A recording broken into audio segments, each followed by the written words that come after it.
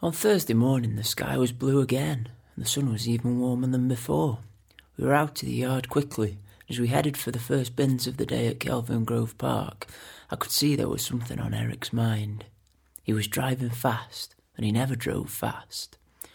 As we sat at the traffic lights on Woodlands Road, he couldn't wait any longer. I've done it. It's all gone. What's all gone? The Library of Atmospheres. It's gone. Eric? Why? I was your whole life right there. It wasn't my life. I wasn't even alive. I know that now. It's bad enough keeping all that nonsense, all those atmospheres going stale in jars there, but it's even worse when you realise they never meant anything anyway.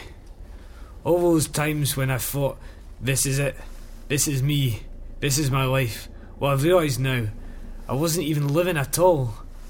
I knew on Monday. I'd never felt like that before. I'd never felt so alive. You can't miss something if you never had it. But now, I've had it. I know. And anyway, like Malcolm said, those old atmospheres were going stale anyway. But Eric, of course you were alive. Those atmospheres were beautiful. You said so yourself.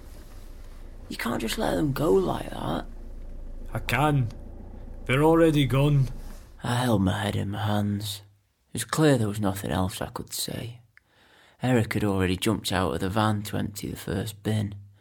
I could hear him throwing the full bin liner onto the back of the truck. The thought of it made me feel sick. He was smiling beatifically when he climbed back into the cab. What did you do with them? I threw them all out the window. Every one of them. Now that's what I call being alive. That was some feeling, Barry.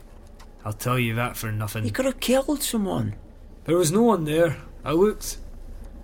I cleared it all up afterwards as well.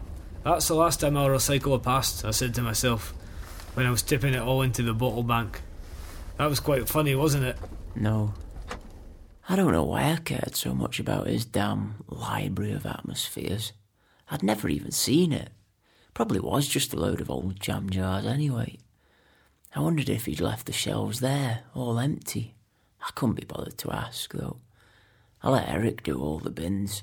He was so happy he didn't even seem to notice I wasn't doing anything. I can't believe you did that, Eric. Well, it's done now. Anyway, Malcolm said he wanted to see where I lived. I couldn't show him where all those old bits of the past lying around, could I? He could have thought my life was as boring as all those people that watch television all their life. Well, maybe I used to be boring, but I'm not anymore. I'm going to invite Malcolm round tonight, and then you can see I'm not boring. I haven't got much to offer, I know, but I can show him something real, something he might be interested in. I'm not much of a gardener myself, but there's some wild roses in the lane behind the flats, and there's a nice tree at the bottom of the street. I don't even know what kind it is, but it's a nice one. I think Malcolm, he'll like that. Malcolm never thought you were boring. He said you were a fascinating man. Well, he was just saying that, wasn't he? Compared to him, I can't be much, can I? I just empty dog bins and everyone thinks I'm stupid. Malcolm looks after the garden of roses every day. I'll never be anything compared to that, but at least now I can say I'm alive. I know I can't offer much, but at least I'm alive. It's as if I can feel the tips of my fingers for the first time. It feels good, Barry. I'm glad, Eric. I'm glad you can feel your fingers. Well, I'm going to ask him anyway. I don't see why not. By now we were at the Botanic Gardens, and we could see Malcolm in the distance, watering the roses. Eric was out of the van almost before he'd put the brakes on. I didn't have a chance to tell him he'd forgotten to take his piece with him. A man in love feels no hunger, as they say. I wished I could have taken some of his euphoria for myself, but I was finding it difficult to shake my mood. or shake off my sadness for the Library of Atmospheres.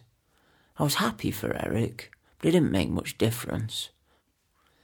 I tried to write some more of Ecstasy in Suburbia, but everything I tried to write just ended up with all the residents of the estate sat round in a circle, naked and looking melancholy. Finally, though, the door opened and Eric got back in.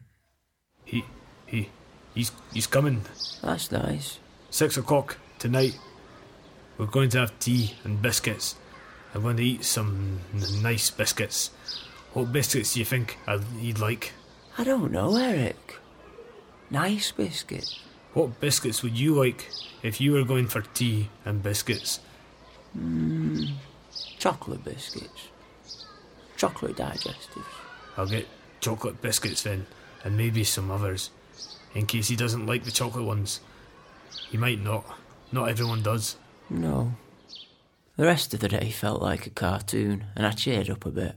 As if we were in this cartoon van bouncing around, Eric with a big smile on his face in the driver's seat, and me in the other seat, trying not to laugh, and then sometimes trying not to cry. We raced round the bins in record time. We were in and out of the yard before the other teams got back. Foreman said he'd sign us out at 4:30. Sometimes he was nice like that, but then sometimes he was a complete dickhead. I thanked him for being nice that day. Eric had been there too long to even notice the difference, though. Besides, there was only one person on his mind that night.